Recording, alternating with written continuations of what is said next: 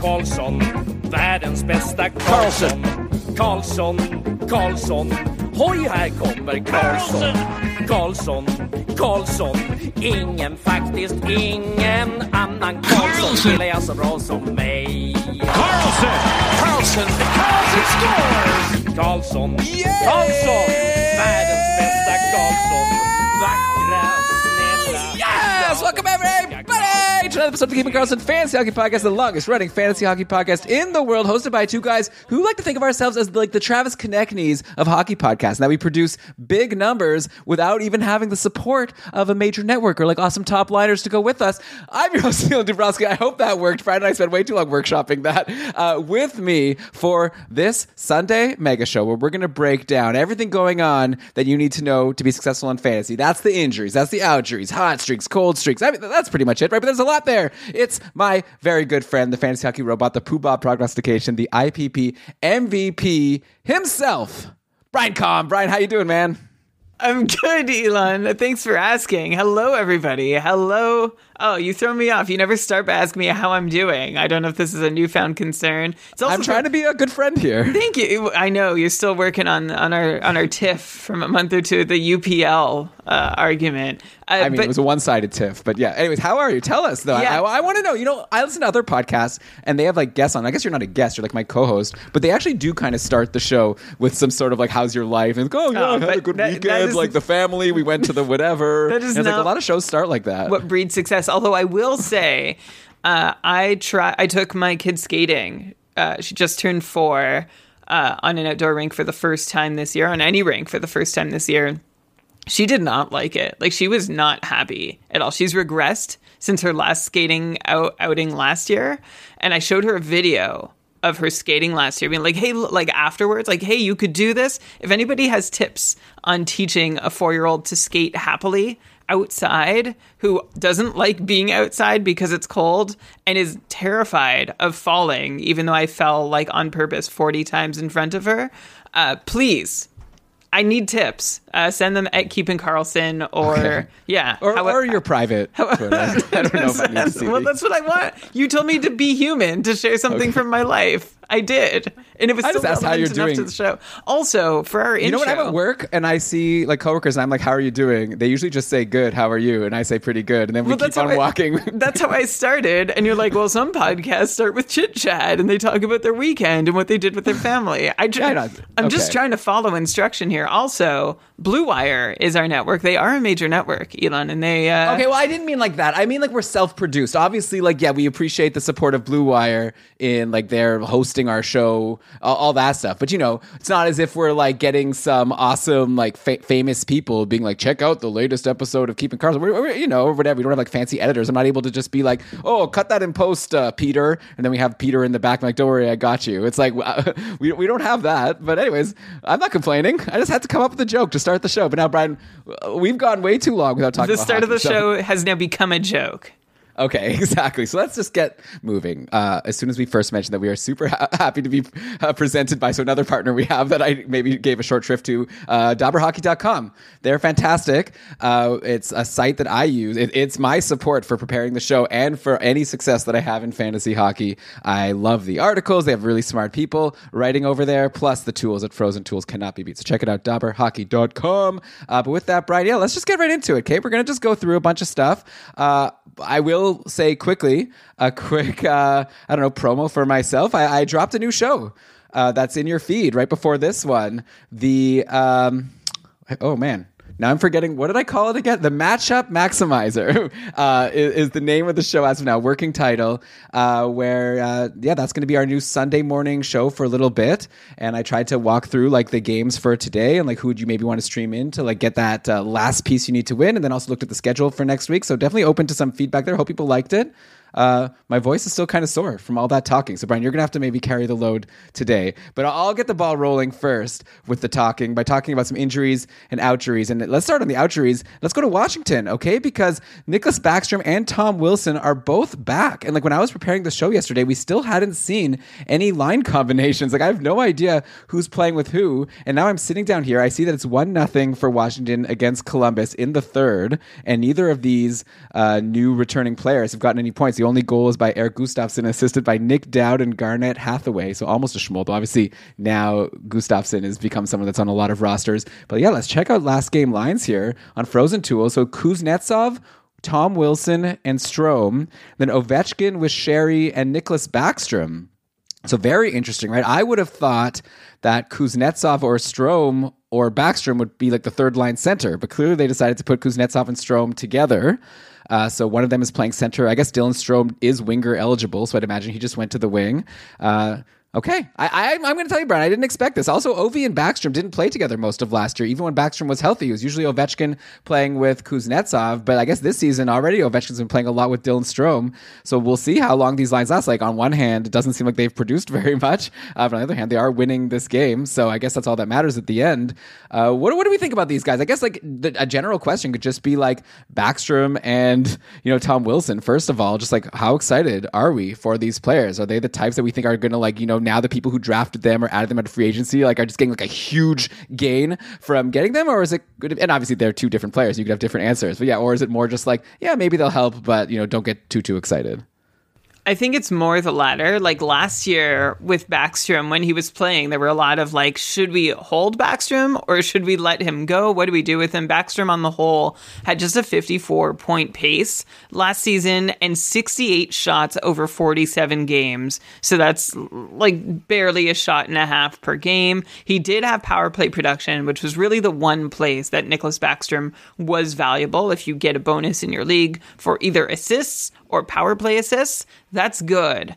Otherwise, there wasn't a whole lot that he had to offer, and I honestly feel that he didn't, at 5-on-5 at least, distinguish himself very much from someone like Dylan Strome, who might help you some nights, probably won't help you most nights, and doesn't do anything else on the nights where he doesn't help you. So that's where I'm at with Nick Backstrom. I'm not terribly... I'll say I'm cautiously optimistic. I think he can still be a great power play producer because we haven't seen him stop being that yet. But my concern would be that it's not enough to really prop up really steady points or help for your fantasy team unless, 55 points is not chopped liver, and assists and power play assists are categories in leagues. And like I said, he's sort of like a specialist in those categories. So of course, depends on your format. And then Tom Wilson also depends largely on your format, right? Yeah, actually, I'll interrupt really quickly. I'm just looking at the box score a little deeper. Tom Wilson currently has 5 hits already. In this game. Yeah, in what does he play? He's played 12 and a half minutes, it looks like, and 5 hits. So that's a really nice start. This is a guy who threw 3 hits a game last season and has been doing something around 3 or 4 hits a game for, well, basically forever. So if that helps you and gets 55 points along the way, then yeah, absolutely Tom Wilson's interesting. We'll see if he can get up to a couple shots per game. Like if I'm picking between Tom Wilson and Nicklas Backstrom and there's no power play bonus or category or whatever in my format, I think I'd go Tom Wilson at this point, assuming hits are counted, because I expect Wilson to shoot more, and I assume Wilson's going to finish in the same point scoring neighborhood as Backstrom.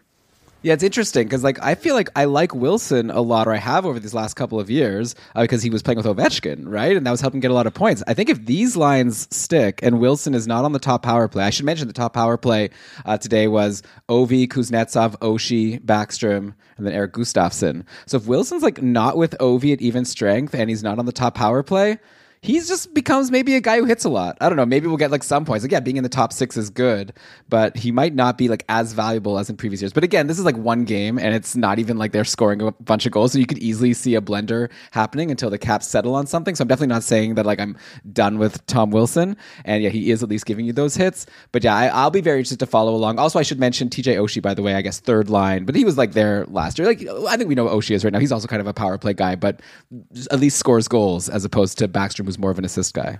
Right. Yeah. And I think just going back to Tom Wilson for a second, I think that's a really good caveat. If he's away from Ovechkin, then maybe all bets are off. And I would rather have Backstrom in that guaranteed power play production. But again, we could see a lot change. So keep an eye. The two things you're watching for is Backstrom holding on the top power play and is Wilson playing alongside Ovechkin. If they both are, they probably hold some value in your format. Tom Wilson probably has value regardless of where he plays in any format that will reward his hits. And TJ Oshie, he just continues to be TJ Oshie, right? Nothing great, nothing terrible, borderline rosterable at times, and sometimes rewarding in small doses. By the way, since we're just talking about hits really quickly, I don't think we have the Ottawa Senators on the docket. I have a guy in my Dynasty League, Parker Kelly. That guy hits a lot. He hits a lot. If you need hits and you're in a like a cap league, I'll take Parker Kelly over Tom Wilson for the cheaper contract. Here's my question about Parker Kelly. Does he have two first names or two last names? Well, that's like one of those new types of names. Like, I don't consider that a first name. Okay, so two last names. Yeah, I'd say two last names. All right. Okay. What else? Oh, I guess since we're on Washington, let's talk about Connor Sherry really quickly, just because he was on such a hot streak, right? He's really been gelling playing on that line with Ovechkin, and he's still on that line, which is good news, right? I think a lot of people were maybe worried that with all these people coming back, maybe that will mean Sherry gets bumped down the lineup, and I guess, yeah, it obviously still could happen, but if it's going to be Sherry, Backstrom, and Ovi, then that's really nice for Connor Sherry, and probably he could keep up this pace at least somewhat, right? Like, he has 9 points in his last 7 going into today, no points today. Are you holding on at this point, or is he still kind of, to me, he's been like streamer level all year, but the last time I streamed him in, he did really well. Then I dropped him once his good schedule was over, and then someone else grabbed him, and he hasn't been dropped since. And I'm wondering, did I mess that up? Should I have just held on to Connor Sherry? I think you were not wrong to drop him, but it's definitely bitten you if you let go of Connor Sherry at the wrong time. Yeah, now 9 points in 7 games, 8 of those being assists, and just 9 shots for Connor Sherry. He has 3 multi-point outings, though, in these last 7 games, so the points look good. His assists have been on, going chronologically backwards, goals by Sonny Milano, Ovechkin, Gustafsson, Strome, Gustafsson, Milano, Ovechkin, and the majority of those assists have been primaries, which is great news for Connor Sherry. He's creating actually like meaningful scoring chances that are ending up in the back of the net. All of this, by the way, like this tear, 9 points in 7 games, that's gotten Sherry up to a 55-point pace on the season, which might be about where he belongs if he sticks with Ovechkin, which is not a safe assumption anymore now that we have so much influx in Washington. So I think similarly to Tom Wilson, his value comes if he is playing with Alex Ovechkin. And I think you've got to hold Sherry until he quiets down or gets split from Ovechkin, because when Sherry's quiet, he doesn't do enough to merit holding. And again, he's another player who's really similar. Like a lot of these Capitals, fantasy-wise, are very similar. Like Dylan Strome, also in this category. You know, you've got someone who's not doing much for you on the nights he doesn't score, and of course, Strome is on the top power play, or has been. Sherry is not, so that's even less. So hold him through the hot streak.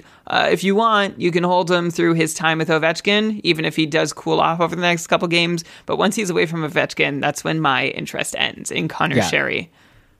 Makes sense, yeah. And but Dylan Strome, by the way, off the top power play now, I guess bumped by Backstrom. So that's another reason to maybe let go of him. And then I'll just mention one more player. Martin Fehervary is a guy we've never mentioned on the show before. He's not big for the offense, but we were talking about hits before from Parker Kelly and Tom Wilson. Fehervary is getting you hits and blocks. He's been a really good peripherals defenseman, like basically all season long. He already has 3 hits and 1 block today. In the last game versus Nashville, he had 4 hits and 6 blocks. So, got to give some love to the Bangers Leagues people out there. Maybe they already know about him, but I just feel like it's a name we've never said before. So cross that off the checklist. Martin Fehervary, a very good peripherals defenseman. Yeah, he's like a top 5 hitter in the league right now. If you're looking at rates, he plays on the third pairing, so he doesn't see like necessarily the volume of minutes to actually end up in the counts of top 5 hitting. I'm just actually looking, like I have his per 60 number here, but his actual number of total hits puts him in the top 15 instead of the top 5 because he's a third pairing defenseman. So if his minutes ever increase and he gets to just keep doing the same role, then that's really great news. But even without that, like you said, Elon, he could be a nice deep cut for anybody looking to add hits, and Tom Wilson is not an option. Okay, so let's go to some more outjuries now in Winnipeg. Of course, Brian, you talked about this on your great short shifts appearance with Jeremy, who's had a couple of great short shifts appearances of his own. Great job, Jeremy Versillo. And he'll be back for the rest of the month with Lewis, breaking down our short shifts episodes, our little amuse-bouches, as you say, in between the mega shows. So that's another reason to be subscribed to our podcast feed. We got a lot of fun shows coming at you. And yeah, we're not slowing down, even though we're into the second, portion of the fantasy season. But yeah, you talked about Winnipeg. But let's talk about them some more now that we have a few games under our belt, including a huge 7-4 win today on Sunday versus the Canucks. They've got Ehlers, they've got Wheeler, they've got Perfetti back in the lineup. And today, you see like 7 Winnipeg goals. I have Wheeler in the Keeping Karlsson Ultimate Patron Fantasy League. So I was like, all right, let's check out what he did. No points, no shots. What? Okay, well, that's okay. I also have Mark Scheifele. Also no points on 7 goals. Everything came from this line of Dubois, Ehlers, and of course Kyle Connor, who had the big game with a hat trick. Dubois assisted on 4 goals, and Nick Ehlers had a goal and 2 assists. And there was some, I guess, points from the bottom 6. Our friend, what's his name? Axel Johnson Fijalvi, one of the better names in the NHL. He had a goal and an assist today. But yeah, so I guess like Wheeler, you said on the show that you did with Jeremy, how he's sort of like a streaky guy, and sometimes he goes hot and sometimes he goes cold. Hopefully this is not the start, because now it's 2 games with no points for Blake Wheeler. I guess Cole Perfetti is also here. So it's been Wheeler, Perfetti, and Scheifele, and yet nothing for these guys. Perfetti is someone I mentioned on my like stream of consciousness yesterday as like someone maybe to add for this Sunday game, then also for next week, but he's really doing nothing. Like, he keeps not getting points, so maybe I might take it back. It's kind of like one of these guys you expect he'll do something from his spot in the roster, but at some point you just have to give up on him. Like, I remember a couple weeks ago, we were talking about Adam Boqvist on the top power play in Columbus, and I just had that hunch of like, I know like he's in a good spot, but I still pass. Like, I know Columbus has a good schedule. Like, all this stuff, I was like, I still don't want him. And look at that. He ended up getting healthy scratched. And I'm not saying that Perfetti's going to get healthy scratched, but he's not that interesting right now. Ehlers is obviously the most exciting of these outjuries. Finally also getting a top power play spot, which he used to never be able to get. So what's my question here, Brian? I guess it's just like, Wheeler, are we worried about him? Perfetti, is he even worth grabbing at this point? And then Nikolai Ehlers, I don't know. What are we expecting? I'm expecting huge things from Nikolai Ehlers, right? For sure, yeah. We're coming into the season expecting big things from Nick Ehlers, who last season, or the last few seasons, he's basically paced for, on aggregate, 75 points, and that's from the second power play unit. So this was the year that Nick Ehlers was going to show up on that top power play unit and add, I don't know, potentially 15 points to that output. We had eyes to Ehlers being able to be an above a point per game player, and I hope that's what he's on track to do now that he's healthy. John in the chat and I have both been waiting a long time. I've hung in a season-long points league, points only. And I've been hanging in, waiting for Ehlers to return. I'm hanging by a thread. I'm in the top 3, but there's some distance between me and number 1 now. And I am really hoping that Ehlers can help pull me back into contention with his return. For Wheeler, Elon, I mean, what I said on short shifts still stands, where he's someone who he's been doing much better than I've expected, even though it's still about the same as he's been doing for the last 3 years. He's just a little older now, which is why we'd expect him to fall off. Some of his advanced stats are falling off too, but the points have not fallen off with them, which is strange. So I don't expect him to be quite as hot as he was going into this injury, but still should be fairly serviceable. And then Cole Perfetti does seem like super hit or miss. Remember, he just turned 21 at the turn of the new year. January 1st, baby, Cole Perfetti.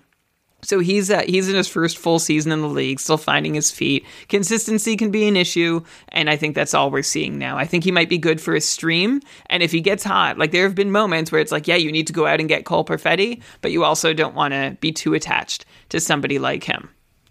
Yeah, I feel like if he's not on the top power play, he's not especially exciting. Also, it really seems like just this line of Dubois, Connor, and Ehlers are really gelling. Like Pierre-Luc Dubois, we had actually Zach Fry in our patron Discord asked us to just like give an appreciation shout out to Pierre-Luc Dubois for the season he's having. Yeah, after these 4 assists today, Dubois is up to 47 points in 40 games on the year. Unbelievable. That's a 96-point pace. This is very exciting for him, I'm sure, because he's going to have his contract over at the end of the year. He's going to be still an RFA, so we'll have to see what Winnipeg is going to do with him. I know he said that he doesn't want to re-sign with them, but what does that even mean? If you're an RFA, you're just going to take a year off. So that'll be a very fun drama, I guess, in the off season. But man, remember in the 2016 draft, Pierre-Luc Dubois, I remember, went 3rd overall, and people were kind of poo-pooing it a little bit. I mean, kind of like Brady Tkachuk vibes, right? Of I don't know, you left Jesse Puljujarvi to take Pierre-Luc Dubois. I don't know if that was the right decision. Of course, turns out that Columbus made a great pick. Edmonton made a bad pick on Puljujarvi. Then Vancouver made a really bad pick with Olli Juolevi. And then Calgary took Matthew Tkachuk next, which was maybe the gem of the entire draft. Well, I guess I can't say that because Austin Matthews went first. But anyway, fun to look back sometimes at some of these drafts. Also, Alex Nylander went 8th overall. Remember that? A lot of busts in the top 10. Sergachev 9. Tyson Jost 10. So yeah, a lot of hit and miss. Anyways, we're talking about Pierre-Luc Dubois. I mean, he's awesome, right? All of a sudden, this guy is a superstar in the league. I'm really excited to see where he's going to go next year, what team he's going to be on. And yeah, at this point, I'd love to get a piece of any of that top line. Ehlers, Dubois, or of course, Kyle Connor, all huge superstars. Yeah, so good luck getting a piece of that top line as they're all huge superstars. I mean, Dubois is on a 94-point pace so far, matching the best 5-on-5 production of his career, which came way back in 2018-19, when he was a sophomore in Columbus. Dubois paced for 61 points that season. And the difference now is that he's doing that at 5-on-5 and a little bit more, but he also is on the top power play unit this season, which he hasn't really been consistent. Well, he has been, but he's never seen this much run on the top unit before. Dubois already has 16 power play points this year through 40 games. He had just 9 power play points in 82 games last season, and he is one shy of breaking his career high of 17 power play points, which he had in 81 games last year. So, I mean, I'm going out on a limb here, but I think Dubois is going to do it. I think he's going to set a new career high for power play points. I think so. He's shooting a little less at 5-on-5, but more on the power play. So overall, we're happy. Dubois is in the top 20 in power play goal scorers, actually. He's taken a lot of high quality shots there. We saw this potential from Dubois, but we weren't sure he could reach it, given that at 5-on-5, he and Scheifele are each centering a 1A, 1B line. But this is him showing that, yeah, he can do it by centering a timeshare top line with top power play time. Dubois is making the most of his 5-on-5 ice and crushing it with power play opportunities. And this does not appear to be a mirage. That's what we said about Dubois' production last year. This is a guy who I think is playing up to his potential finally. And Elon, if I asked you, I don't know if you know offhand, how old do you think Dubois is by now? I mean, I think I could give a pretty good guess, considering I was just talking about how he was drafted in 2016. Yeah, okay. Up to around 24? Yeah, it's hard to believe that Dubois is just 24 years old this year. This is his age 24 season, and he's already had a career's worth of ups and downs. But I think this is a player hitting his stride, entering his prime, and I'm believing what I'm seeing from Pierre-Luc Dubois. Yeah, he's going to make a lot of money for sure. And it's interesting because he was also traded, of course, from Columbus to Winnipeg for Patrick Laine, who at the time it really felt like an even trade. It's starting to look to me like Winnipeg won that trade. I guess in the end, neither was going to stick with their team, so both teams were handcuffed. But Laine is actually on a bit of a cold streak right now. I'm not saying that I'm going to decide who wins the trade based on this current streak, but Laine, just for the record, it is pointless in his last 5 games. We had a question from Adam H asking us if Laine is becoming a snoozer, at least in your shallower leagues. So maybe it's a good time to just jump over to Columbus right now and talk about Patrick Laine, who I actually traded earlier in the season in a couple, and I'm going to take the wins where I can because I'm not having the best season. I do want to mention to the listeners, I have 2 other leagues and I'm crushing those leagues. So I don't want you to think I'm a total loser this year. Yeah, Couple isn't going so well, but I did trade Patrick Laine for Jeff Skinner, and my thought was first of all, he was injured, but I thought when he comes back, so with Zach Werenski injured, is he going to be able to really keep up such a great pace? And I'm feeling he had 9 shots in his last game versus Washington. So, actually, that's today's game. So he's definitely not he's not nothing. I think the answer is probably that he's not a snoozer, but he definitely is gonna.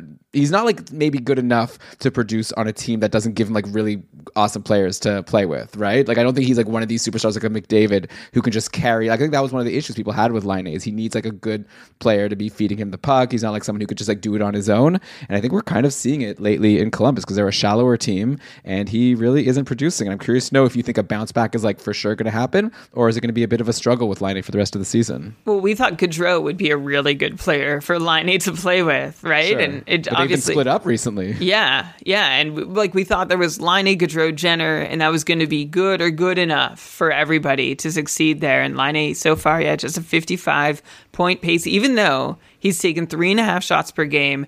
And honestly, his 5-on-5 play looks pretty decent to me. He's got a bit of a low on-ice shooting percentage. So overall, though, what he's doing at 5-on-5 doesn't seem it's not his most successful season at 5-on-5 by a long shot. But he also hasn't like fallen off a cliff or anything either. Yeah, where it's you're really saying like all these words that are like very like it's been decent, and he's like okay, it's like we're comparing him to Pierre-Luc Dubois, who's like a superstar now. Yeah, but well, the reason that what we're seeing, remember Pierre-Luc Dubois, I talked about how he's found his game on the power play. He's gotten top power play, and he's crushing everything with it.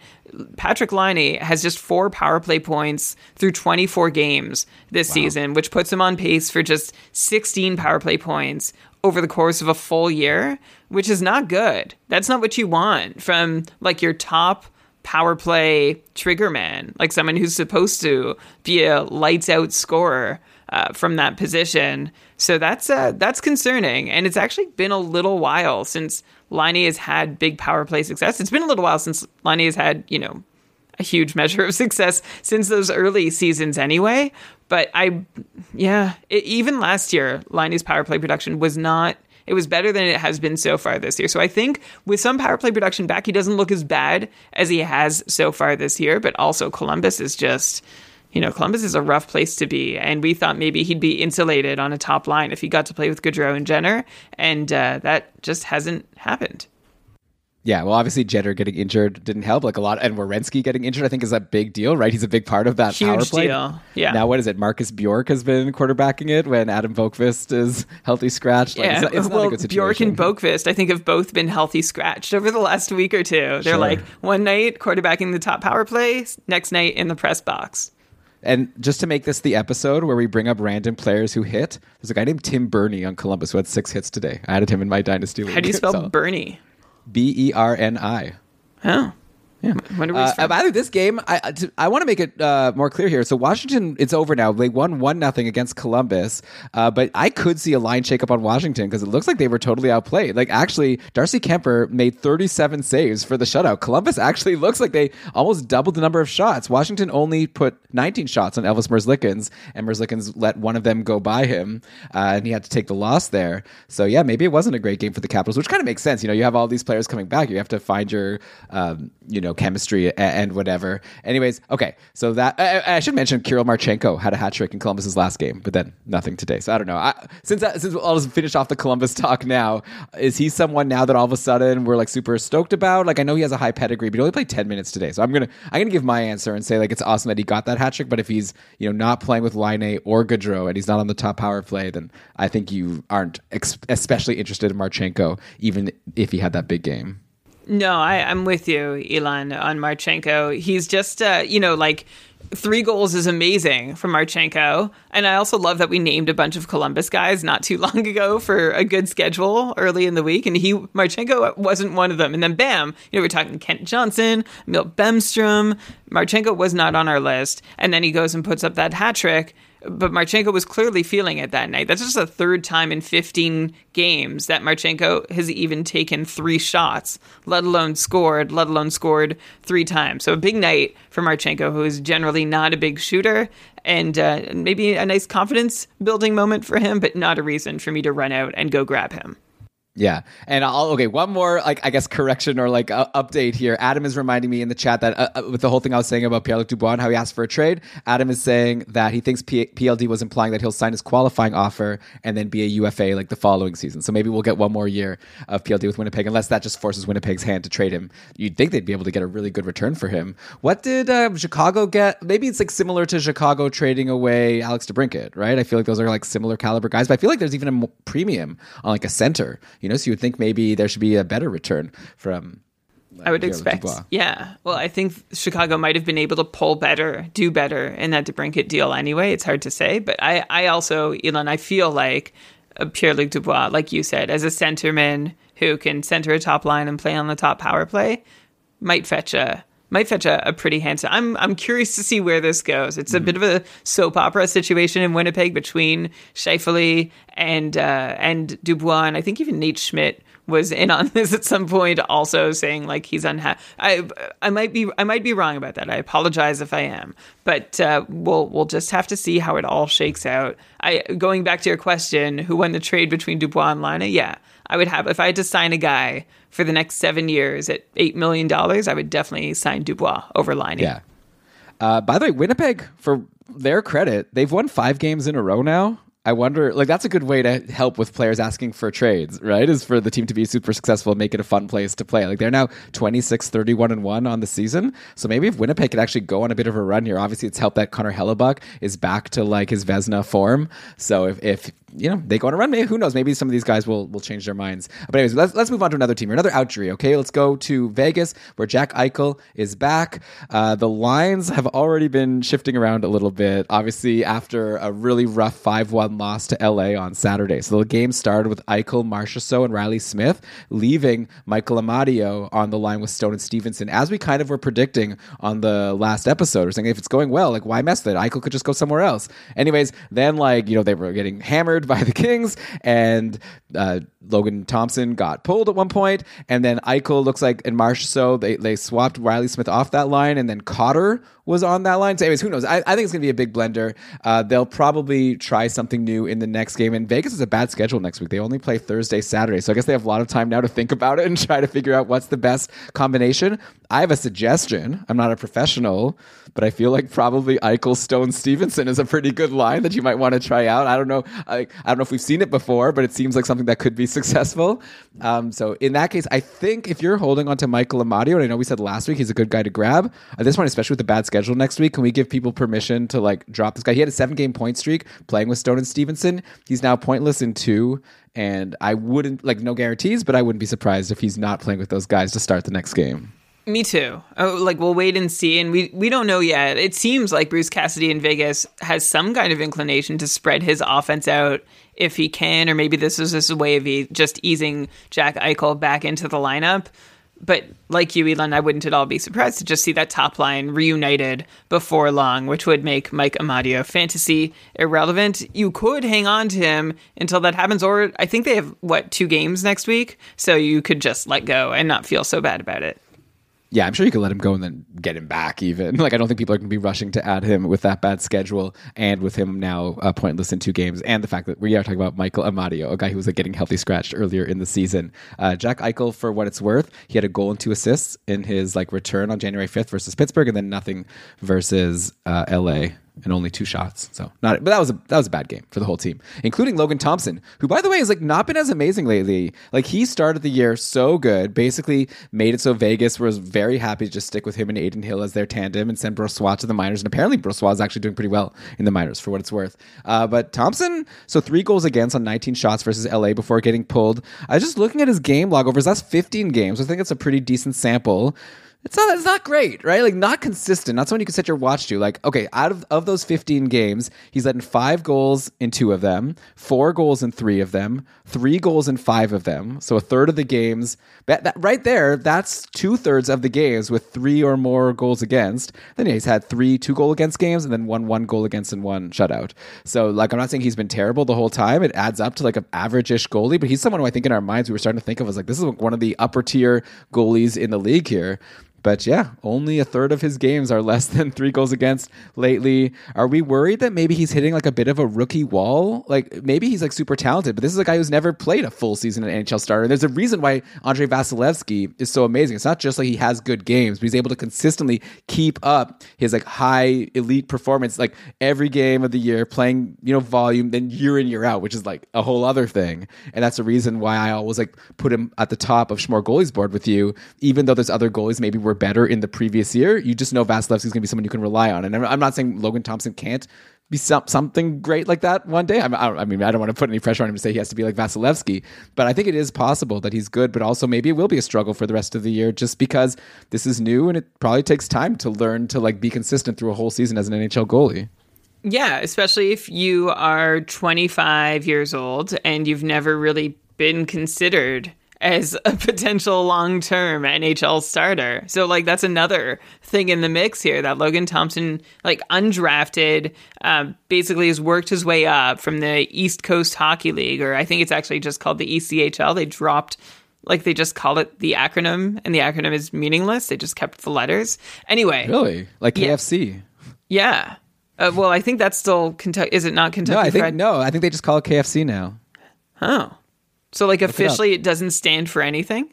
I think so. Exactly what you just said about the ECHL. I think it's the same. Wow. It's also true, I think, of a college hockey conference too, the ECAC. Anyway, okay, what were we saying? Logan Thompson, undrafted, no pedigree. So, Elon, you're saying maybe he has to learn, like he has to work at the skill of being a starter, which is true. Also, maybe he just isn't, is another thing for us to consider. But he was really good to start the year, right? So we want to keep our minds open. Anywhere we can find a starter potential NHL goalie, like we're gonna try and find one. And Logan Thompson appeared to be that for the first chunk of the season. But as you mentioned, Elon, he's sort of been alternating between decent start and bad start for a few weeks now. And actually, for the last 5 weeks, Logan Thompson has been very bad at 5-on-5. Interestingly enough, his protection hasn't quantitatively changed, but I do wonder, like Zach Whitecloud has been injured, Alex Pietrangelo missed some time, Shea Theodore's been out, Alex Martinez missed a couple games. You wonder what impact that's had on how the D group operates, even if the number, like Thompson's expected save percentage, still seems to have held steady through all of that, but I'm sure there's differences in how the shots come and how things play and how steady and safe and secure you feel in your crease and being able to predict what's going on in front of you. I wonder. So we'll see what happens as the Vegas Blue Line slowly returns to health. Obviously, I don't love what I see from Thompson lately. He's been really, really bad. So we'll see if things improve when Shea Theodore returns maybe, or before then. But now there's some red on his record for us to say maybe Logan Thompson won't be the guy. And maybe we keep an eye now on Adin Hill to see if he can come in and do anything to make some kind of impression, or if Laurent Brossoit gets a chance at any point in the near future. I'm not counting on either of those guys being any better than Logan Thompson. So far, they haven't shown themselves to be. I think Logan Thompson is the best bet of that group to turn out to be a starter for the team for the rest of the year. But maybe this is a moment where if you're just looking for games played, those guys get in the net a little more often. Yeah. I'm just going to throw it out there. Like, I obviously had to bring this up because I'm a journalist and I'm just reporting the news that Logan Thompson hasn't been as good lately. But I'm going to say my prediction is that he'll be just fine. And it's like a buy low opportunity. But of course, with goalies, like I don't want to like really stick my neck out because who knows? Goalies are random. I have a hunch that Logan Thompson is really good and he'll be fine. But I wanted to posit that maybe he was hitting a rookie wall. Yeah. Who knows? Cool hunch. Very journalistically ethical of you. Thank you. All right. So next, we've still got some outjuries to get to, some injuries, and we've got hot streaks and cold streaks. We've got a lot, Brian, to talk about, which is good. We're settled in here. We're going to be here for a while. But why don't we just take a quick break, hear a word from our sponsors over that Blue Wire has sourced for us. So enjoy these ads, and we'll be back soon for the second half of part 1 here with more injuries and outjuries. Bye. Hi, we're back. Okay, let's continue, Brian, on these injuries and outjuries. Let's do an outjury here. Morgan Rielly is back for the Leafs. He's been back for a little while now, but I don't think we talked about it too much. He's played 5 games now for Toronto. Only 3 assists in those 5 games going into today. Toronto is playing against Philly at the end of the first. It's 2-1 Toronto. Let's see. Did Rielly? Nothing so far. And maybe one reason why Rielly isn't producing like maybe he used to is because he has not been on the top power play all the time. Like the Leafs have started running this 5-forward power play with Mitch Marner as the quarterback, and it seems like it's going pretty well. Like Rielly still is getting some power play time. Like he had 50% in the last game, but this is a guy who used to get like 70, 80%, you know, and the Leafs would just roll out that awesome top power play. If he's been bumped lately by Michael Bunting, who's taken that spot as the 5th forward. He's been really great, right? Bunting is now up to 19 points in his last 19 games going into today. Pointless in his last 2 games for what it's worth, but if he's on the top power play as well as on that line with Matthews,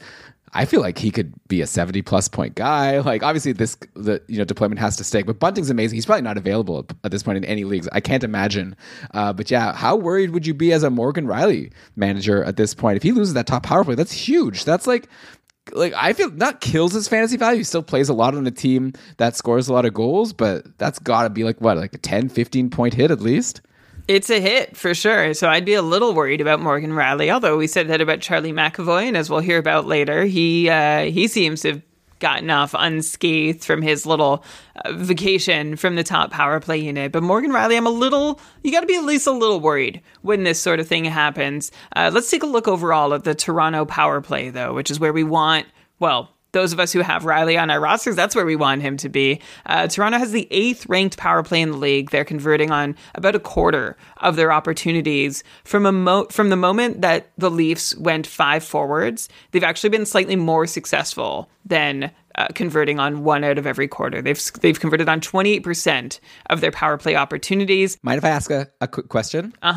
Because I guess the big reason why people say to not do the 5 forwards is they're letting in shorthanded goals. Do you have any data there of if they've had more shorthanded goals against? They're getting the benefit of more goals, which kind of makes sense. You have more offensive guys, but I think most teams want to have that defenseman there just to make sure that the other team isn't able to come back and score. Great question, Elon. So the Leafs have given up 1 shorthanded goal against, and it was in a 6-5 loss to St. Louis in a shootout. So it was kind of a big deal to give up that goal. And since they've been at 5 forwards, and that's just been an 8 or 9 game span. So in the 25 games or so when they had a defenseman on their power play unit, they had given up just 1 shorthanded goal in all that time. So it's an interesting point. I don't think they're getting crushed because they have 5 forwards on the unit, but I'm sure 1 or 2 more shorthanded goals against would probably tell them to put a D-man there. And it's also not like Morgan Rielly is an elite D back there, but he knows how to play the position better than a forward, you would think. But anyway, that Toronto power play is really clicking with 5 forwards. They have a power play goal in 7 of their last 8 games. So on one hand, I'm thinking, well, if it ain't broke in Toronto, why would they try to fix it? But that unit has also been really strong all season. The power play was very much not broke with Morgan Rielly on it, which is reason for me to think, I think he'll get back up there again at some point. The only, one rationale I could give for him not is maybe coach wants Rielly to be fresher for 5-on-5 play. If I could rest a defenseman during my power play time, I might do that, especially if I feel like I need to rely on him in my top 4. So it's a little worrisome that Morgan Rielly hasn't jumped back up there yet. I'm not giving up hope that he never gets up there again, though, but it is a situation that I will be closely monitoring if I am rostering Morgan Rielly. Yeah, I think it's concerning. And what you said, most teams would just want to have a defenseman there. I think that from what I've been seeing on Twitter, for whatever that's I think Mitch Marner is actually good. He's a good defensive player. So it's not as if, like you said, Morgan Rielly is not an elite defensive player. So maybe he and Mitch Marner are actually not too far apart. So that'd be another reason to be concerned. Calle Jarnkrok, by the way, we brought him up last week. He's been sticking in that spot on the second line with Marner and Tavares, and he is hasn't been amazing. It's not as if you're loving life because you added Calle Jarnkrok. He had an assist versus Detroit, 2 pointless games before that, but now I see he's scored a goal today versus Philly there at the end of the first, assisted by Marner and Connor Timmins. So I think Jarnkrok's going to continue to be borderline rosterable, probably someone you want to have if you can get him, especially when Toronto has a good schedule, if he's going to stick in that spot, which it seems like he will. Okay, so let's go to our next injury here. Matt Zuccarello was hurt versus Tampa on Wednesday. I think I saw an update saying he'll be back soon, so maybe there's actually not much to talk about today with Minnesota now that we've had that update. So Matt Boldy took the spot on the top line, and I thought it was very interesting that Sam Steele took the top power play spot. So Sam Steele, at least in the short term, line 1 and power play 1. Right now, Minnesota is, let's get an update here. So they're losing 1-0 to St. Louis. And just let me bring up the lines for today. But again, maybe this is not even that valuable of information since Zuccarello is not a serious thing. But yeah, so still Steele, Boldy, Kaprizov on the top line. They haven't had a power play yet. Okay. Here's an actual question I could ask you about Minnesota, I should say, that I think is actually interesting, regardless of if Zuccarello comes back soon or not. I kind of wrote off Ryan Hartman. I think a lot of us did. He came back from his injury. He didn't get back on the top line. He's not on the top power play. So I think a lot of us said, okay, so I guess he's not, he'll go back to the Ryan Hartman of old from his Chicago days. But he's actually doing really well, even from his line. He's got 3 goals and 2 assists in his last 3 games. Is this someone that's worth rostering in a league like the Cupful or maybe even shallower leagues, even though he's on line 2 or line 3? I don't even know what you call it, right? You've got Steele, Boldy, and Kaprizov, and then you've got 2 lines that seem kind of even. For today, it's Hartman, Gaudreau, and Duhaime, then Eriksson, Ek, Foligno, and Ryan Reeves.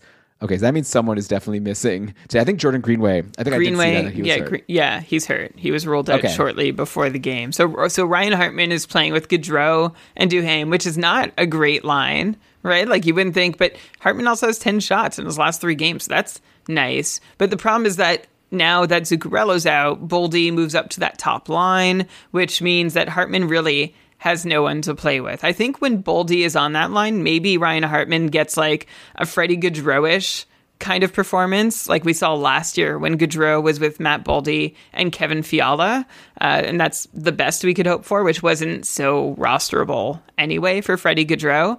Ryan Hartman, it's a nice little run. It's great to have another forward who may be worth a stream in Minnesota. They're kind of a frustrating team in that they never, like there's some teams where the stream worthy players are kind of always being picked up and dropped. In Minnesota, it's like either you got them all year or you don't. And we'll see if Ryan Hartman is an option in a nice schedule week for the Wild to be added. By the way, Sam Steele on the top line. Do you know he's up to a goal and 9 assists, 10 points in his last 10 games, only 16 shots. Some power play production from the second unit is boosting that. And of course, Sam Steele is kind of a tough hold in peripherals leagues because he doesn't do much else when he's not scoring. I've said that a few times, but different guys tonight. But it sure looks like Sam Steele is sticking. Like we're talking about Ryan Hartman on another line. Looks like Sam Steele is sticking as Kaprizov centerman, who we were all desperate to try and figure out who was going to be this year. So I would be very interested in going and grabbing Sam Steele and seeing just how long he can keep being a reasonably consistent producer.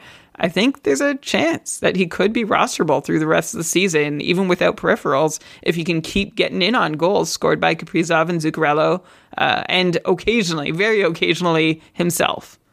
Yeah, no, I'm with you. Like, I wasn't planning on bringing up Sam Steele just because we've kind of already brought him up for the last few weeks, and I feel like we've come to that conclusion. It's kind of like Kevin Hebert, our awesome couple coordinator, asked in the chat here, are you planning on bringing up Phoenix Copley today? And I just kind of like, well, no. I feel like I have nothing new to say about him because I keep saying every week that you should add him. I feel like at this point, hopefully people have gotten the message. I feel like the same about Sam Steele. Like, yeah, he's on the top line. Doesn't seem like he's going anywhere. So yeah, I'm definitely with you that Sam Steele is good. A more like interesting question at this point is a guy who's been in the same spot most of the season when he's not getting healthy scratches, Calen Addison on that top power play, who like we were excited about. He had a couple good games at the start of the year. Then he went totally cold. He was getting dropped everywhere. Then every once in a while he has a good game and people are like, oh, maybe now's the time. Because generally the rule for fantasy hockey is that there's a top power play defenseman on like a good power play, a power play with someone like Kirill Kaprizov, you generally want to roster that guy. And now all of a sudden Calen Addison again, 2 straight multi-point games in a row before this game today against St. Louis. So we'll see what he does today. But like, is this a situation where I just don't want to go on the podcast and say everyone go out and get Calen Addison just for then him to do nothing, and people are like, stop recommending Calen Addison to me, he never works out. But at the same time, I don't want to not say to get Calen Addison because he's good. Like, I mean, he's like, going into the year people thought he was really good, right? He was like a high pedigree guy. He got this like spot, you know, taking Jared Spurgeon off the top power play. And so I don't know, Brian, what do you think? Is this a fool me once situation with Calen Addison, or is it like, no, just get him now because he's started to produce? So I have one ad left for my Cupful team. That's the Keeping Karlsson Ultimate Patron Fantasy League, kkupfl.com. That acronym stands for real words. If you want more info on how to join and be a part of it. Yeah, so you have Calen Addison. Okay, I have Calen Addison available to me with one move left this week, and he'd get into my lineup for a few games next week. I'm desperate for D, and I'm not sure I'm going to add Calen Addison. I love that he has 6 shots in his last 2 games and 5 points in these last 2 games, 3 of them coming on the power play. I guess I'm still skeptical. Like you said, fool me once. This would be like the 3rd or 4th time that Calen Addison is fooled. Like he was a treasure at the start of the season. Anybody who had Calen Addison, who raced to get him out of free agency or picked him up off waivers or drafted him late, was feeling so good about themselves. And then, well, was basically at a disadvantage for as long as they held Calen Addison for. Like, he had 6 shots in his last 2 games. Like I said, that's his highest consecutive night total all season. In the 3rd and 4th games of the year, Addison had 5 shots and then 1 shot on goal. That's the only other time he's put up 6 shots over 2 games. This is a guy who is very quiet. I don't know, Elon. Like, the truth is, like you said, you don't want to say forget him and you don't want to say go at him. I'm in the same place. Like, I don't know if anything's changed with Addison. I'm watching to see if he has figured out how to produce as a power play 1 quarterback, but I am not yet sold. I'm going to need to see more to really believe that he is worth running out and getting. Yeah, I know. Like, I get what you're saying, but like, that someone else is going to grab him if you don't. So let me ask you. You play in the Cupful, kkupfl.com. Do you think that I should add him? Well, who else? Like, who are we deciding between? Obviously, you can't answer these questions without some context. Okay, I'll share. So I have I have a bunch of like random Nashville forwards. All the guys we talked about on short shifts. I've got Cam York. But you said that you'll be... Oh, that's interesting. Okay, wait, 1 second. Sorry, because if you're telling me forwards or Calen Addison, I can't compare apples to oranges. Are you getting more games out of Addison because you need D? I would stream in the forward and then drop them first. And I do need defense. So, like, I could get 2 games early in the week out of a forward. Or I could bring in a defenseman that might last on my roster a while. Cam York ticks both boxes. He plays twice early and is on defense. Who else am I looking at? On defense, you want to know my defensive... options? Sure, I guess, but I'll stop you right there. Like, Cam York is also very interesting, right? Like, maybe how about let's dive into Cam York and then answer the question afterwards. Let's it's a shallow pool, but I'm ready to dive in. Okay, well, is that like a diss on Cam York? Okay, no, it's not a diss. I just don't. I have as much to say on him as I do Calen Addison. Do you want to set the table and I'll tell you what I know?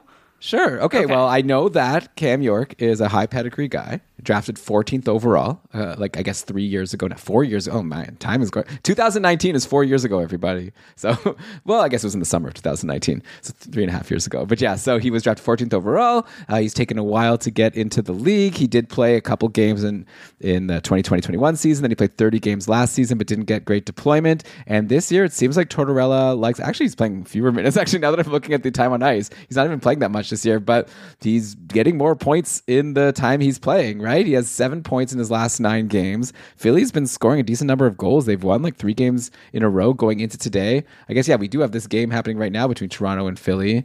Did I mention who scored the Philly goal? Travis Konechny scored. It looks like unassisted. Travis Konechny is very good, by the way, as a side note. But Cam York is on a hot streak, and he's a high pedigree guy. So actually very similar to Calen Addison, right? A big, more assist heavy.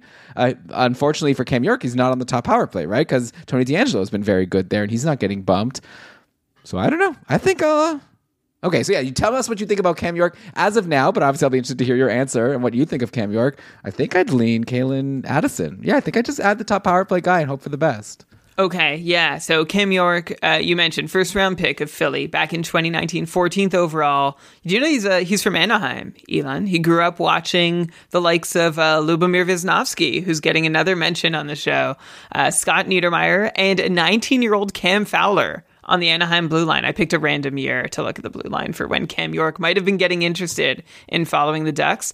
This season so far, Cam York, before his call-up, had 13 points in 20 games with Leahy Valley of the AHL, which is a step forward for York. Last season, he had just 12 points in 34 games, where he also had 10 points in 30 games in various stints with the Flyers last year. He doesn't shoot. He has 7 shots in 12 games, no peripherals to speak of, but 8 points over 12 games. And if you slice it different, 7 in his last 9, including a 3-game point streak.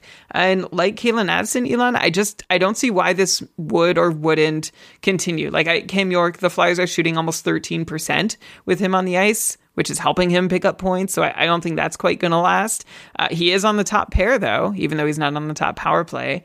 Calen Addison is not on the top pair, but he is on the top power play. So fewer minutes for Addison, but higher quality minutes for Addison. So I agree. I think I would go Addison over York. It really is just sort of Addison versus... I've got Blankenberg, who might be returning as another D option. And then, like I said, all these random Nashville forwards who are... I don't think you should take a random forward. Like, the way I like to play anyways, if you need... when you say you need D, you mean like you have empty spots on your roster, right? Yes, that is correct. Yeah. So just fill the spot, and then when you stream other players, you can stream for schedule, but you could be guaranteed that this spot's going to get every game.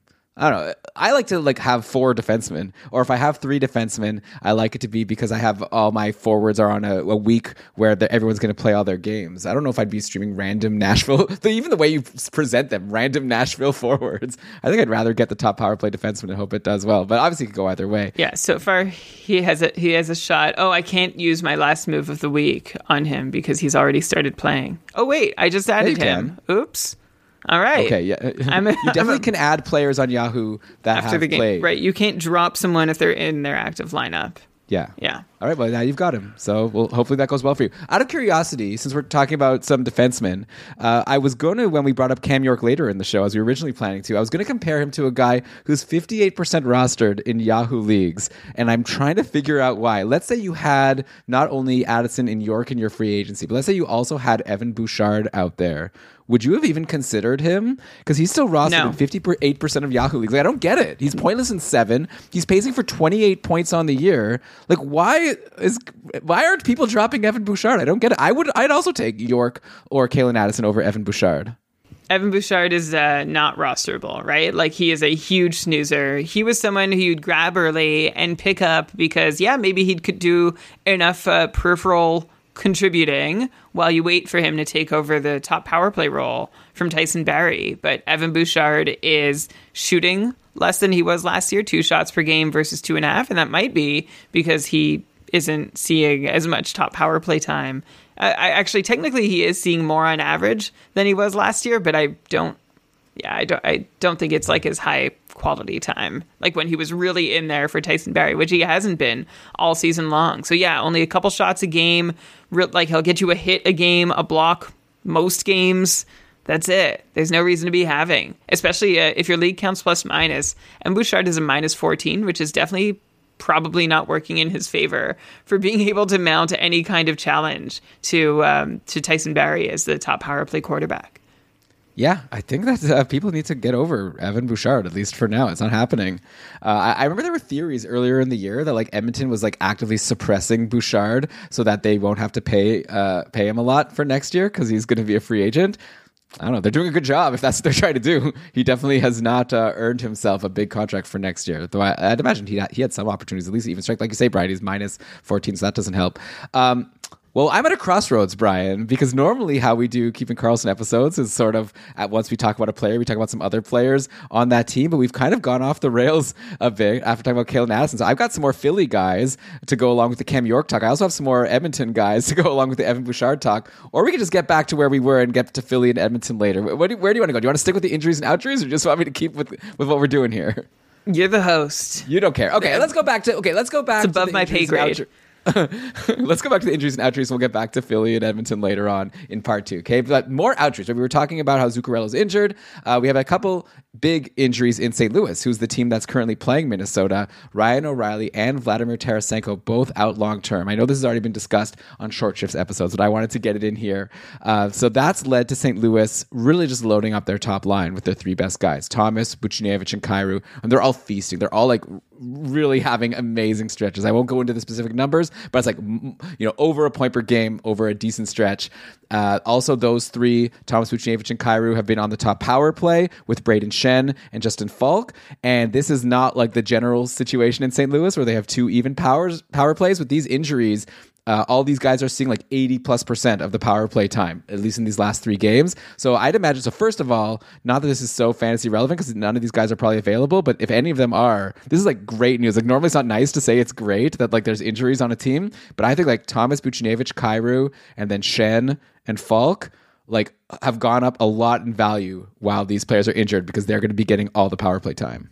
Yeah, well, Rob Thomas, his value has already been up. And I think we haven't, like Kyrou, when he started getting going, we gave him some credit. Buchnevich, I'm not sure if we gave him full credit once he started getting going. But Rob Thomas was also someone we were asking at one point in early November, what do you do with this guy? He's not doing the one thing he needs to do, which is put up points. And when he doesn't do that, he's another guy who doesn't do anything else. But Rob Thomas has been hot for a while now. Since mid-November, 30 points in his last 28 games. He hasn't gone pointless in consecutive games since early November. So a rough start for Robert Thomas, but he shook it off a while ago already. Probably should have shouted him out for it by now. So, go get, like, if everyone's sleeping on Robert Thomas somehow, Thomas, Kyrou, Buchnevich, Shen, Falk, all absolutely rosterable. Okay, yeah, definitely. I think they're all going to just keep doing better and better. Was there another question in there? I'll throw in another question to you right now. So along with those guys getting more power play time, we also have like top 6 time now that's more available, right, with these injuries. So obviously not maybe great news for Brayden Schenn, or maybe you'll tell me, because with Thomas Buchnevich and Kyrou all being loaded up on the top line, Brayden Schenn has been playing with Brandon Saad and Ivan Barbashev.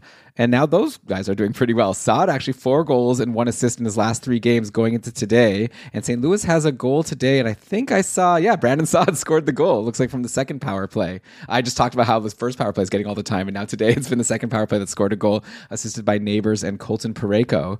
So Saad is on a hot streak now. This is now 6 points in his last 4 games. And this game isn't even over yet. Barbashev, 1 goal and 2 assists in his last couple of games. Are you interested in these like now secondary St. Louis Blues while Ryan O'Reilly and Tarasenko are injured and they're maybe getting upgraded deployment? Brandon Saad can't stop. I'm very frustrated by it personally. Like last year, it was Mikael Granlund, who I've streamed like 1,000 times and finally gave up. I'm not getting caught by you again, Mikael Granlund, and then he goes off. And this year, I've been open to the idea of streaming him in again, and of course, he has not rewarded me at all. But now Brandon Saad has goals in 4 straight and 5 of his last 6, and he's not shooting a whole lot more either. So honestly, there's not a whole lot for me to really like or believe in with Brandon Saad. I think this is just like, I don't know, the universe displaying its anger with something I've done. Saad has now 6 goals on 14 shots. Look, I like Brandon Saad more than maybe anybody else in the St. Louis lineup right now, like more than Jake Neighbors or Barbashev, who doesn't even shoot, and Saad at least takes, a couple or a few shots per night. But I don't see any of this really being able to continue for Brandon Saad. But ride it while you can, I guess. Good for him and anybody who was not so sick of him that I could not bear to have him on their roster. One of he's in the Adam Larson camp, right? Of players who maybe are most well known for the player they were traded for. Like Saad for Panarin was such a shocking trade at the time, but good for him to be producing here. By the way, Jordan Binnington was crushed by the Habs yesterday. St. Louis lost to Montreal, which isn't great. And Binnington, that was his second 5 goals against game of the week. He also led in 5 versus Toronto on Tuesday. He was pretty great in a win over New Jersey on Thursday. But it's been a bumpy road for Jordan Binnington. And maybe it's going to continue to be bumpy with all these guys hurt. Right now, Thomas Greiss is playing for the Sunday game versus Minnesota. We're only halfway through the game. Hasn't led in a goal yet. I don't know. Not really a question here, but just we've already been concerned as a Binnington manager. Like, I wouldn't drop him. He's still the starter on this team for now. But it's probably not good. It's good for those top liners maybe to have these injuries because they get increased opportunity. But I don't think it's going to be good for Jordan Binnington that St. Louis just lost 2 of their key players. No, it's not going to be good for Jordan Binnington, but he's already had a bumpy road, right? Like, it's been a crazy year for Jordan Binnington in terms of performance. He hasn't consistently been good or been forever bad through the season. There's been a ton of ups and downs. Things had been better lately for Binnington and the team. He was on a run where he had just 1 regulation loss in 9 appearances. 6 of those were wins, too. So that was really good for Binnington. But obviously the team has some adversity to punch through. And I expect Binnington to continue just being sort of an up and down goalie. I'm going to hold out hope as somebody who has him on a couple rosters. I'm going to hold out hope that Binnington rises to the occasion. Now that there's a big challenge ahead of him, they have like 1 line of offense and 1.5 lines of defense or whatever. And Binnington is going to step up and be a key player in that equation, but I'm going to hold out hope, but I'm not holding my breath that is actually what's going to be what happens. Yeah, and for the future, the Blues just signed their guy from the minors, Joel Hofer. Or maybe it's I think at one point someone told me it was Yoel or Yoel. Anyways, we'll learn one time. We'll learn for next year. It's probably just Joel Hofer, and I'm being an idiot right now. Anyways, they just signed him to, I think, a 2-year contract that's like a one-way contract, which doesn't mean they can send him down to the minors, but they're going to have to pay him like the whatever it is, $760,000, as opposed to, some players are on these contracts where they get less money. To me, that's an indication that they'd prefer to just have him in the big leagues, because why take a cap hit like that? So who knows? Thomas Greiss is, he's not going to be still with St. Louis at the end of the year. Like, he'll just be a UFA. So next year, I'd be worried about Binnington, because I don't think Greiss is going to steal a ton of starts, but I could see this Hofer guy doing so. He's apparently having a good year in the minors. So just something for those dynasty people. But if you've got Binnington in your long-term league, now might be a good time to trade him. Or maybe not now after he's led like 5 goals twice this week, but maybe next time he has a good game. Brian, okay, let's do another injury here. Jake DeBrusk, you discussed this on Short Just with Jeremy, covered it really well. You mentioned how Taylor Hall is now on the top power play, and that makes him maybe more interesting. But like he still only has 1 assist over his last 8 games. Like, yeah, it's nice that he's there, but now he actually has to do things. You said last week that you're pretty much over Taylor Hall, and I was like, well, I don't know, I might still be. And you were like, I don't know, whatever. And I would ask you people to compare to Taylor Hall, and you'd be like, I'll take the other guy. Anyways, now that Hall's on the top power play, are you still at like? I guess you're like a little more interested in, but in general, is he still someone you'd pass on in free agency in the couple, or now are you like, if he was there, you'd feel compelled to add him? I wouldn't run out and add Taylor Hall if he's already in free agency and he's still been there after a game on the top power play. Yeah, I'm not like, oh yeah, I'm so glad he's still out there, I'm gonna go. Like, I'd be happy to try Taylor Hall out over a bunch of other guys, like other streamer type players, like the ones you asked me about last week, and basically any streamer level player we've talked about this week, or even just above. Like, I would prefer Taylor Hall, just looking at who we've talked about tonight, to Connor Sherry, to Cole Perfetti, to Mike Amadio. Well, that's interesting you say Connor Sherry, right? Like, I know we're like skipping over a guy. Like, Connor Sherry is on a really great run, and he's on the top line. I'm just assuming, that's also assuming Sherry doesn't stick on the top line. And if I had to pick a guy who's on the top power play versus the top line, well, actually, we've had this conversation about Stefan Nason this year, and the answer has generally been not Stefan Nason, but Taylor Hall should be better. Anyway, I'd be happy to try him over most, like any other streamer level player, give him an extra couple games on my roster to see what he can do from the top power play. But overall, I am still very much in the same camp that I was the last time we talked about Taylor Hall, which is meh. I'm kind of over him. Third line, even top power play doesn't 100% sell me on Taylor Hall, which is a huge fall from grace still. Yeah. And when we say third line, that's pretty, because he's not on the third line now, right? So with DeBrusk injured, he's on the second line. He's playing with Krejci and Zacha. But it is like a pretty bummer of a line, because now with Pasternak not on that line, it's not a third line, but it's not an exciting second line anymore, at least. Yeah, of course. Point taken. Second line with Krejci and Zacha, which I talked about why that might not even be a great place to produce from on the Short Shifts episode. We'll see. He took a turn with Krejci and Pasternak last game, but I'm not sure why. So there's still a chance that he could play with Pasternak at 5-on-5 and on the power play. That would make him even more interesting to me, which is easy to do because I'm just not that interested in Taylor Hall on the whole right now, unfortunately. Right. And then, like, another guy, we had a question actually from Sam asking, would you hold Krejci through next week? So Boston has a bad schedule next week. They're only Thursday, Saturday. And David Krejci's been great all year, right? He has 28 points in 34 games. It's a 68-point pace. But the majority of that has been playing with David Pasternak. If he's on this line with Hall and Zacha, that obviously is not good. And DeBrusk is going to be out at least a month. Maybe now's the time where you drop David Krejci and then, have him on your watch list and get him back when DeBrusk comes back, or when like the lines shift around again. I don't know. What's your take right now? Like, going into a bad schedule week, is Krejci like been so good that you have to hold? Like, he has 2 assists in his last 6 games, like lately, and like hardly any shots. So he hasn't been amazing lately, but before that, he was like great all season long. So it's a tough call because, again, he was great all season long, but that was on a line that he's not currently on right now.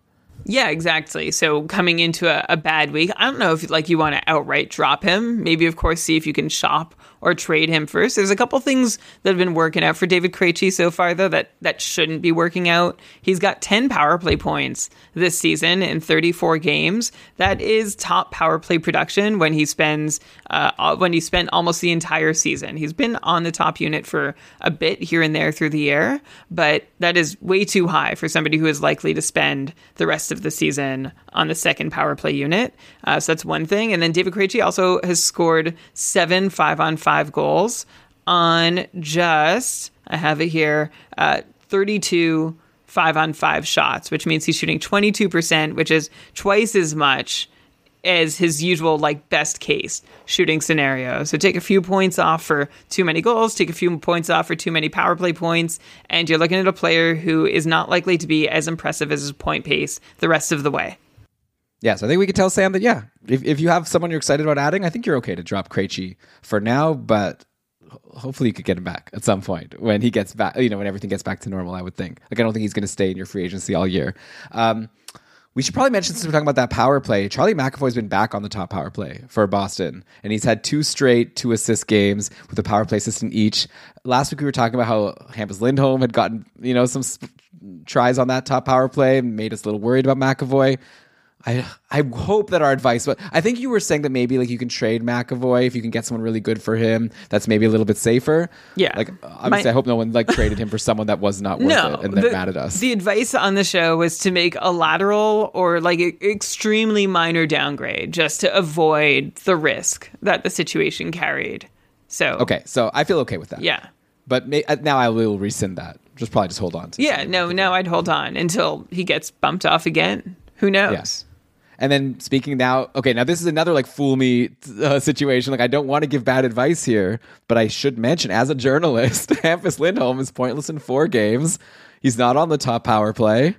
Do we dare risk calling him a snoozer and recommend that people could probably move on? Because the last time we did that, literally like that day, he ended up going on the top power play and going on a crazy run. But like I still kind of maintain that I'm not that interested in Hampus Lindholm. Like he's good as like a really good depth defenseman on your team. If like a lot of D are rostered in your league, like he's in a good spot. He plays big minutes. I'm not saying he's nothing, but in your like shallower leagues, I'm not that interested in a second power play defenseman on Boston that's, you know, not producing lately. Me neither. And I'll risk saying it again and being burned by it again. And you're welcome to anyone who's still rostering him. We'll see if it works out for you again. That Elon and I have both said, forget Hampus Lindholm. He's not on the top unit, not rosterable. You know, without power play production, Lindholm, I think there's a chance he can be about a 0.5 point per game producer, couple shots, couple blocks, a hit most nights. That has some value, of course. But if we are holding out hope that he's due another turn on the top unit, I wouldn't. I just, we don't have any more insight that, like, I wish we had a little more insight than we do, but there's no reason to think he's going to step up and replace McAvoy there. Yeah. I mean, I'll take Lindholm over like Cam York and Addison and definitely over Evan Bouchard. But I wouldn't. But yeah. So tweet at us at Keeping Karlsson or ask on the Discord if you're trying to decide whether to drop Lindholm. It really depends, like who you could get instead of him. Brian. So we've still got some more injuries and outjuries to get to. It's a dangerous league, I guess. And then some hot streaks and cold streaks. So we're gonna be back with all of that in the second half of this mega episode. I've been having a blast. I hope you have as well. Thanks everyone for listening. Make sure you're subscribed to Keeping Karlsson wherever you get your podcasts. If you watch us live on YouTube, I guess then you're a patron because that's a perk just for patrons. But if you watch us after the fact on YouTube, we'd definitely ask for you to also subscribe to the podcast because that's how our friends over at Blue Wire give us credit for whether people are listening to the show. And yeah, hopefully we make it worth your while with a lot of great stuff in our feed all week long with 2 short shifts episodes, the new Matchup Maximizer show that we dropped the maiden voyage of yesterday, and part 2 of this mega episode coming up in just a bit, where we're going to cover injuries to Tristan Jarry and Matt Barzal, and now Rope Hintz just today. We're going to talk about Pacioretty's outjury, Evan Rodriguez, and then, yeah, some hot streaks. Like I said, Mason McTavish. Obviously, we've got to talk about him some more. So we're going to get to all that in part 2. Thanks for listening, and we will see you soon.